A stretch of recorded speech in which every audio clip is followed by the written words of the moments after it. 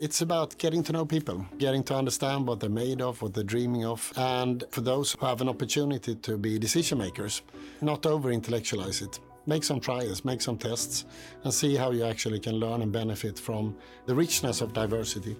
Welcome to Meet the Leader, a podcast where top leaders share how they're tackling the world's toughest challenges. Today's leader, Jesper Brodin. He's the Chief Executive Officer of Ingka Group, the main owner and operator of IKEA Retail. He'll talk about the employment crisis you haven't heard enough about, the one impacting millions of refugees and displaced people around the world. Subscribe to Meet the Leader on Apple, Spotify, and wherever you get your favorite podcasts. And please take a moment to rate and review us. I'm Linda Lacina from the World Economic Forum, and this is Meet the Leader.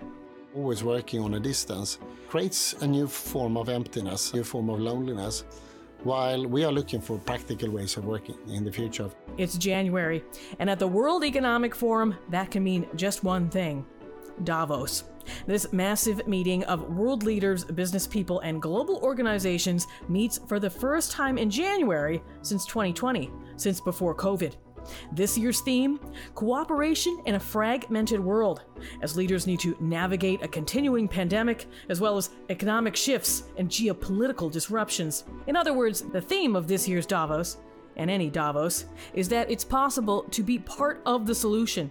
And we'll learn today how Ingka Group's Skills for Employment initiative will show us how. In a world with more than 100 million forcibly displaced people, the holding company for IKEA, one of the world's biggest retailers, has created a program that connects those who have fled war, violence, and terror with a better start to their new lives. The Skills for Employment initiative provides 3 to 6 months of training to help refugees and asylum seekers around the world find meaningful work, either at IKEA or other companies. It has also developed a special toolkit to help other companies understand what steps they need to take to meet the needs of displaced people in the communities they serve and adapt their hiring, training, and other priorities. When refugees and displaced people resettle, they find they've traded chaos for the uncertainty of unemployment. They face rejection, language barriers, and mounds of red tape. Sometimes they don't have the skills needed to get hired in their new home, and in short, this group of workers, some of the most loyal once hired, just can't find work. During UN Week last September, Jesper Brodin, the Chief Executive Officer at Ingka Group, talked to me about the 1,700 people in 24 countries the program has already helped. He also explained how programs like this one play an important role in everything from tackling labor shortages and strengthening economies to helping leaders re-examine their recruiting approaches, helping them be more inclusive, less slow, and maybe even less biased towards certain types of profiles. And though remote work has been grabbing the headlines, most work is still in person. And people in programs like this one can help leaders consider new ways of developing teams in a physical space.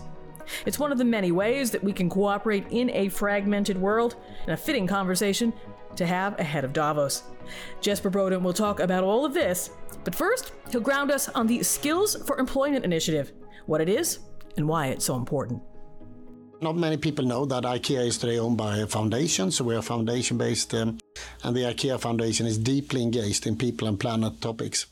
More and more, we have seen over the years how these two topics are totally intertangled. IKEA Foundation was engaged in the consequences of the war in Syria. Immediate refuge, tents, survival was basically part of what we did together with UNHCR and other organizations. But in the aftermath, we then were invited to discuss how do we contribute in the next phase of a humanitarian catastrophe. There and then, we saw the need of providing jobs for people as one of the next steps for dignity, for self-confidence, and for actually bringing people out of an acute situation into a dignified life. So we were engaged then from a business perspective also to see how do we actually show up and support.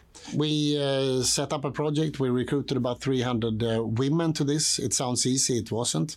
But with the help of Jordan River Foundation and the authorities in Jordan, we were capable to develop what later became a concept. So we brought this concept back to Europe and said, how do we reflect society in every community we are. And of course, in Europe today, more or less every nation, every market, every city has a refugee situation, an immigrant situation. And we asked ourselves then, how can we bring this in to be relevant for that community and make sure that we contribute to the opposite of polarization in society? So Skills for Employment was developed. We set the target for 2,400 people to be engaged in Europe. At this date, 1,700 people have actually started to work for IKEA. And we are continuing now to use whatever we learned, both for ourselves in the light of the Ukraine crisis, but also bringing along 500 other companies as an ambition to see if we can spread what we learned, the practical steps, the insights, to make it a bit of a bigger movement. So those 1,700 folks who have been placed, what are they doing in the stores and what sort of training have they received? These 1,700 people, they are basically part of the store operations mostly. So one of the obvious barriers is, of course, language. And language is not a barrier that you can so to say, leave at the side. You have to provide training, of course. Then you can say the basic skills of the work is the second step of the training. The training goes both ways. So it's also about how is the receiving unit supporting people who might be the most intelligent, motivated people on this planet. But how do you get readiness into your community to actually help them get started in a good way? So these are some of the modules that we are applying. And as you have scaled this program, how has it been modified to adapt to other companies' needs and the needs of other refugee communities? There are a couple of practical things, and it goes almost for everybody. But the two insights I learned on the way, the level of motivation for people who have basically left their roots, left their comfort, their families, their history behind. People are desperate to find and place their new roots in a new society. And not having a job, not being part of society is, I think, one of the most dangerous things for people's confidence and then isolation in a way. So again, the understanding of the motivational aspects, and that motivation can help you overcome so much. Secondly, I would say what we learned was that in our ways of recruiting in the past, without being conscious about it, we would exclude people based on the lack of maybe some language skills or some missing parts of the CVs. So we were not very welcoming to broaden our view and gaze on actually people with that background. Only to find, again, which I'm happy to share with any company, to say, these 1,700, it's difficult to find more motivated people, more fast-learning people. So I would say it adds value, of course, to us in a time where it's not always easy to recruit people. But it also adds, I think, a human, dignifying quality to our task force and to our workforce entirely. There's a toolkit that the initiative has put into place. Can you give folks an idea of how that walks and talks? Yeah, so the toolkit is very practical. It's a 7-step program. It's about readiness. It's about setting up the trainings. It is about follow-up as well. I think the last step is important also. How do we change the narrative? In the obvious practicalities of what you do, you need to, as an organization, also mind the bias, the fears that sits in your existing organization, and make sure that you not only bring along people from this background, but also focus on the people that are existing in your community. If there is fears, if there are confusion, if there is maybe curiosity, how do you engage them also into the process so we together actually can change the narrative? For years, the whole topic of refugees have almost been demonizing of people. So by allowing people to get to know each other, to listen to people's stories, and then work together is normally the practical ways how we overcome those hinders. And that is all part of the concept that we have documented and share openly with anybody who's interested to try. And as this toolkit was developed, is there anything that was surprising to you or illuminating or even deepened your understanding of this challenge? I would say when you look at it, like so often when you look at it, it's very practical. It's very obvious in a way. When I take a bit of a helicopter view on it, we came from a perspective of humanitarian support, and I want to reflect being IKEA, being for the many people in society. We want to reflect people as society looks like. And so maybe we came into it a bit thinking that we were doing people a favor, only to learn that, again, we are the big winners, to be honest. Again, these are times when it's not always easy to recruit. And to get this new base of talent as an asset proves to me and to us, it's both the right thing to do, but it's also the right thing to do from a business perspective. What an opportunity to have more talented people to choose from. There have been some shifts in the labor market recently, and in some sectors there was a labor shortage. But on the other hand, there were also millions of people around the world who aren't employed, and that has gotten far less visibility. As we talk about matching refugees with opportunities, what do you think is needed to give this challenge the same attention that has come to the Great Resignation? These are days, I think, where we need to be really humble and listen carefully to people's needs.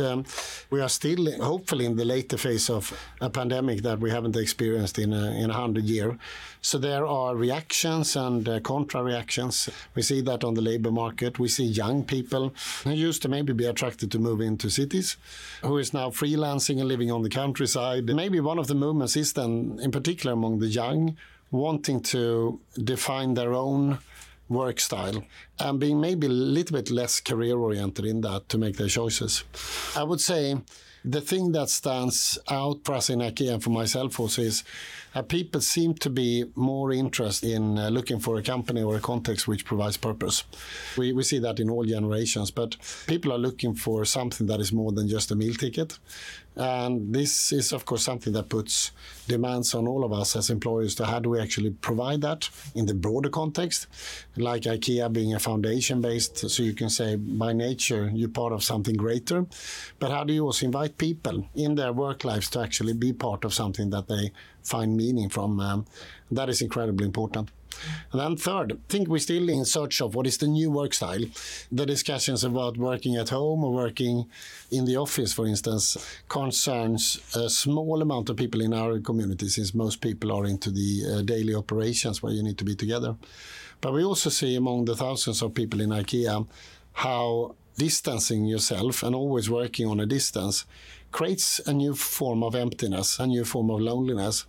While we are looking for practical ways of working in the future, of course, we also think physical teamwork is an incredibly important ingredient of finding stimulants and happiness in your work life. What do you think it will take for leaders to understand the extent of the employment problem facing displaced people? I think it's important for everybody to start by accepting society as it looks like. As corporations, we have little to do to influence the strata of diversity in our societies. But again, being part of society, you need to make sure you don't disconnect yourself, but actually welcome and embrace the sheer statistics of the world you live in. And it's interesting to say, in IKEA today, we are very far in gender diversity. We are where we should be at 50-50 on all levels. We are at equal pay. But 20 years ago, we were not, which tells me also there is bias within society, there's bias within every company. Probably we need to admit there is bias within each and one of us. So I think by being humble and accepting that, we will open our gaze a little bit to find new opportunities. What would the employment initiative need to scale? I think we need a debate in society in general. I think we will try to contribute from an IKEA perspective with that through the skills of employment. The last part of the 7 points is about changing the narrative. It's a human trait and it's a human behavior which is known by organizations like UNHCR, that people who come from a culture or a nation or a place close to yourself, you have easier to open your doors and your hearts and your arms for. People who come from far away, there is more questions, there's more fears, there are more barriers. This goes as much as Swedes and Norwegians or Ukrainians moving into Europe. But we need to challenge that because we need to make sure that we have basically reflect humanistic values on any human being who is in a need. And I think that requires dialogue, that requires conversation, get to know people. We need to make sure that we oppose all forces that are segregating people in society. And this is, of course, a very difficult task. But then again, I think companies have a much bigger role to play by allowing that diversity on all levels in the companies and seeing that as an asset. You talked about the need for people to make changes on the community level. People listening to this, what's something that they can do today to engage with the people that maybe they haven't talked to enough, especially people in their own communities? What should they do? Walk out on the street, maybe bring in your mind a question or something you would like to talk to, and look at the strangers around you, and then walk up and talk to somebody who looks the least like you and see what happens. It's something that I actually recently experienced and with lots of interesting reactions, by the way. But I think it's about getting to know people, getting to understand what they're made of, what they're dreaming of. And again, maybe also, I think, in particular for those on the call who have an opportunity to be decision makers, not over-intellectualize it. Make some trials, make some tests, and see how you actually can learn and benefit from the richness of diversity. We're looking ahead at some volatility, both on the economic and the geopolitical spectrum, and all of that could worsen the refugee crisis. What impact do you think that could have on unemployment or job loss or even hope? Well, these days, the bandwidth of scenarios have never been broader, from the optimistic, positive ones to the more challenging ones. I think probably the most challenging scenario of them all is climate change and the impact climate change will have on the refugee situation. Of course, geopolitical issues is here and now a reality with the war ongoing in Ukraine and in so many more places. But I think climate change might be the biggest trigger of challenges in the future. If the challenges becomes too big, for society to handle, you will have polarization, you will have extremism, and things might happen, of course. But I think to that point, I think we need to both in society build for a bit of resilience, engage ourselves how we can address the root causes rather than always being one step behind. But again, the only way forward is that humans, we need to be showing humanistic values and make sure that we can create a win-win. And again, I'm a deep believer after being close to this topic, where I thought this was charity. It turned out it was for the benefit for the company. So be a bit curious about how actually you can benefit from the situation rather than the opposite. Those looking to contribute to these big picture issues, is there a benefit in considering how you'll need to work differently? Maybe focusing more on the purpose that you want to move forward and being a little bit more flexible on things like timelines that leaders might be more comfortable with? It's different in different cultures and how you work and how you operate. Some people are very stringent about their strategies and plans, and probably, I would guess, the best way would be to integrate your plans into the plan, so it's not something that is adverse for how you actually like to work. But I would imagine that any company out there, small as big, works with recruitment as a strategy. All recent data points in that we are too slow. I can start by pointing at IKEA, but I know a lot of companies out there too rigorous, too slow in their recruitment process, and too limiting to a certain stereotype of profiles. And what happens, of course, from a diversity perspective is that you keep duplicating the same talent you already have. If you're curious to expand your intelligence in your community, you also need to change your recruitment process. And if you don't know how, at least dare to take some risks. Stop asking some questions. Stop looking for some CVs, or do what excellent companies like Greystone with the famous Joe Kenner is doing, basically recruiting anybody on the list who wants a job without any asked questions. That would be the most, I think, daring way of approaching it in a different way. Interesting thing is it works so much better than you could ever imagine. So be a bit more open. Try to recruit in a different way, I would say, and see, test and try instead of over-intellectualizing it. Say we fix this issue and we're able to, even on the refugee end, give folks meaningful employment and a new start in new communities. What does that world look like? What is that before and after? So, no, but we're heading towards a beautiful world. We had some great minds the other day describe it from an energy perspective. You can be maybe challenged in the short term, but if you look at the long term, we're headed towards a world powered by renewable energy, which will be maybe not free, but almost. And we're headed to a world where people are in a win-win position, where people basically have an opportunity to fulfill their dreams, to make a journey together. The opposite would be winners and losers. And in the end of the day, in a world that is so integrated, there will be only lose if it's win-lose. So to continue to believe in that, we are here actually to win together. That, I think, would be a guiding star. You said that leaders have to show their humanitarian values. How do you do that? What is a way that you put that into practice in a block and tackle way, maybe in a meeting or just with people that you talk to and see? IKEA as a company and so on is deeply rooted into humanistic values. Interesting enough, the key document for us is called A Testament of a Home Furnishing Dealer. It was written in 1979, I think, by a founder. And it's an interesting, a lovely document. It's available in public. It has a strong vision to create a better everyday life for the many people. And then it has nothing. There's no strategy, no plan, no structure. And then it goes straight into values. Values like togetherness, how you give responsibility to people, and many more values. We thought, I think, and he probably thought that they were Swedish values or rooted in the community where he came from, only to find that every market, every country, every culture that we have approached, there is a similar, like-minded group of people who sympathize with those values. And even more so, I would say, a modern approach to how people would like society to work. So I think exercising values has to be done in reality. But it's also interesting enough, which I'm not sure everybody knows, it's the best tool to have speed in your decision-making. Because in a structure where you're reliant on the top to be the smartest, or even so in times of crisis like Corona or whatnot, if the culture is to get afraid of taking decisions when times are tough, you will of course lose out. But if you build a culture where people know the compass of your ethics and values, you also breed a culture of decision-making that will make you capable to take many right decisions at the same time. So I think it's an underestimated value, actually. Is there a book that you recommend? Yes. The Testament of a Home Furnishing Dealer. No, right now, I must admit I have a favorite book, and now I'm very biased. We have recently actually printed an internal IKEA book, but it's spread to 177,000 people. It's translated in I don't know how many languages. And it's actually a book where we are, I think, one of the first big companies to invite everybody in our community to be a climate ambassador. So it's a full disclosure of our footprint, of our plan.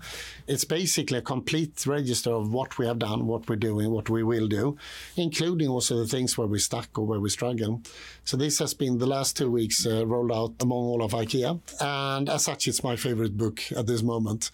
And if anybody would be curious to read it, I'm sure we can sneak out a copy or two out of our system. So, if you had one message for leaders gathering right now, what would that be? Action, action, action. We are, I think, beyond. It's almost like if you're in a boat that's sinking or leaking, at least you can say there will always be one or two who claims that the boat is not leaking. So at the moment, I think we can disregard the conversation with this group of people. You will have some people who will be spending all their time and energy on what went wrong and who to blame. And I also think in that moment and that place, there is also no space for that conversation. So there's only two groups of people to engage with. The ones who try to fix the problem, find it and fix it, and the other group who pumps with all their spirits to get water out of the boat. So I think right now it's about finding solutions, both for mitigation and adaptation. We will pay the price of our naivety as humanity over the last decades, maybe centuries of an economic model where we believed in that we had a smaller impact than we in fact had. We believed that resources were endless and so forth. We're waking up to a new reality, and we are in a hurry to shift into a totally different economic model, and maybe a bit of a new vision around what the world should be all about. So we need to be fast to share, develop solutions in order to make sure we build for that economy. And at the same time, the coming decades, we will experience events that are related to the carbon we already have in the air. So we also need to ready ourselves, steel ourselves, and make sure there's a just transition where everyone is on board. It's a big task. That was Jesper Brodin. Thanks so much to Jesper, and thanks so much to you for listening. A transcript of this episode and my colleagues' episodes, Radio Davos and the Book Club podcast, is available at wef.ch/podcasts. Our digital content team will be on the ground in Davos, and the podcast team will be recording once again from our beautiful booth in the Congress Center. Listen for Meet the Leaders featuring top names from the summit, and don't miss my colleague Robin Pomeroy's daily Radio Davos episodes breaking down the can't-miss highlights from every big session and every big name. This episode of Meet the Leader was presented and produced by me, with Jerry Johansson as editor and Gareth Nolan driving studio production. That's it for now. I'm Linda Lucina with the World Economic Forum. Have a great day.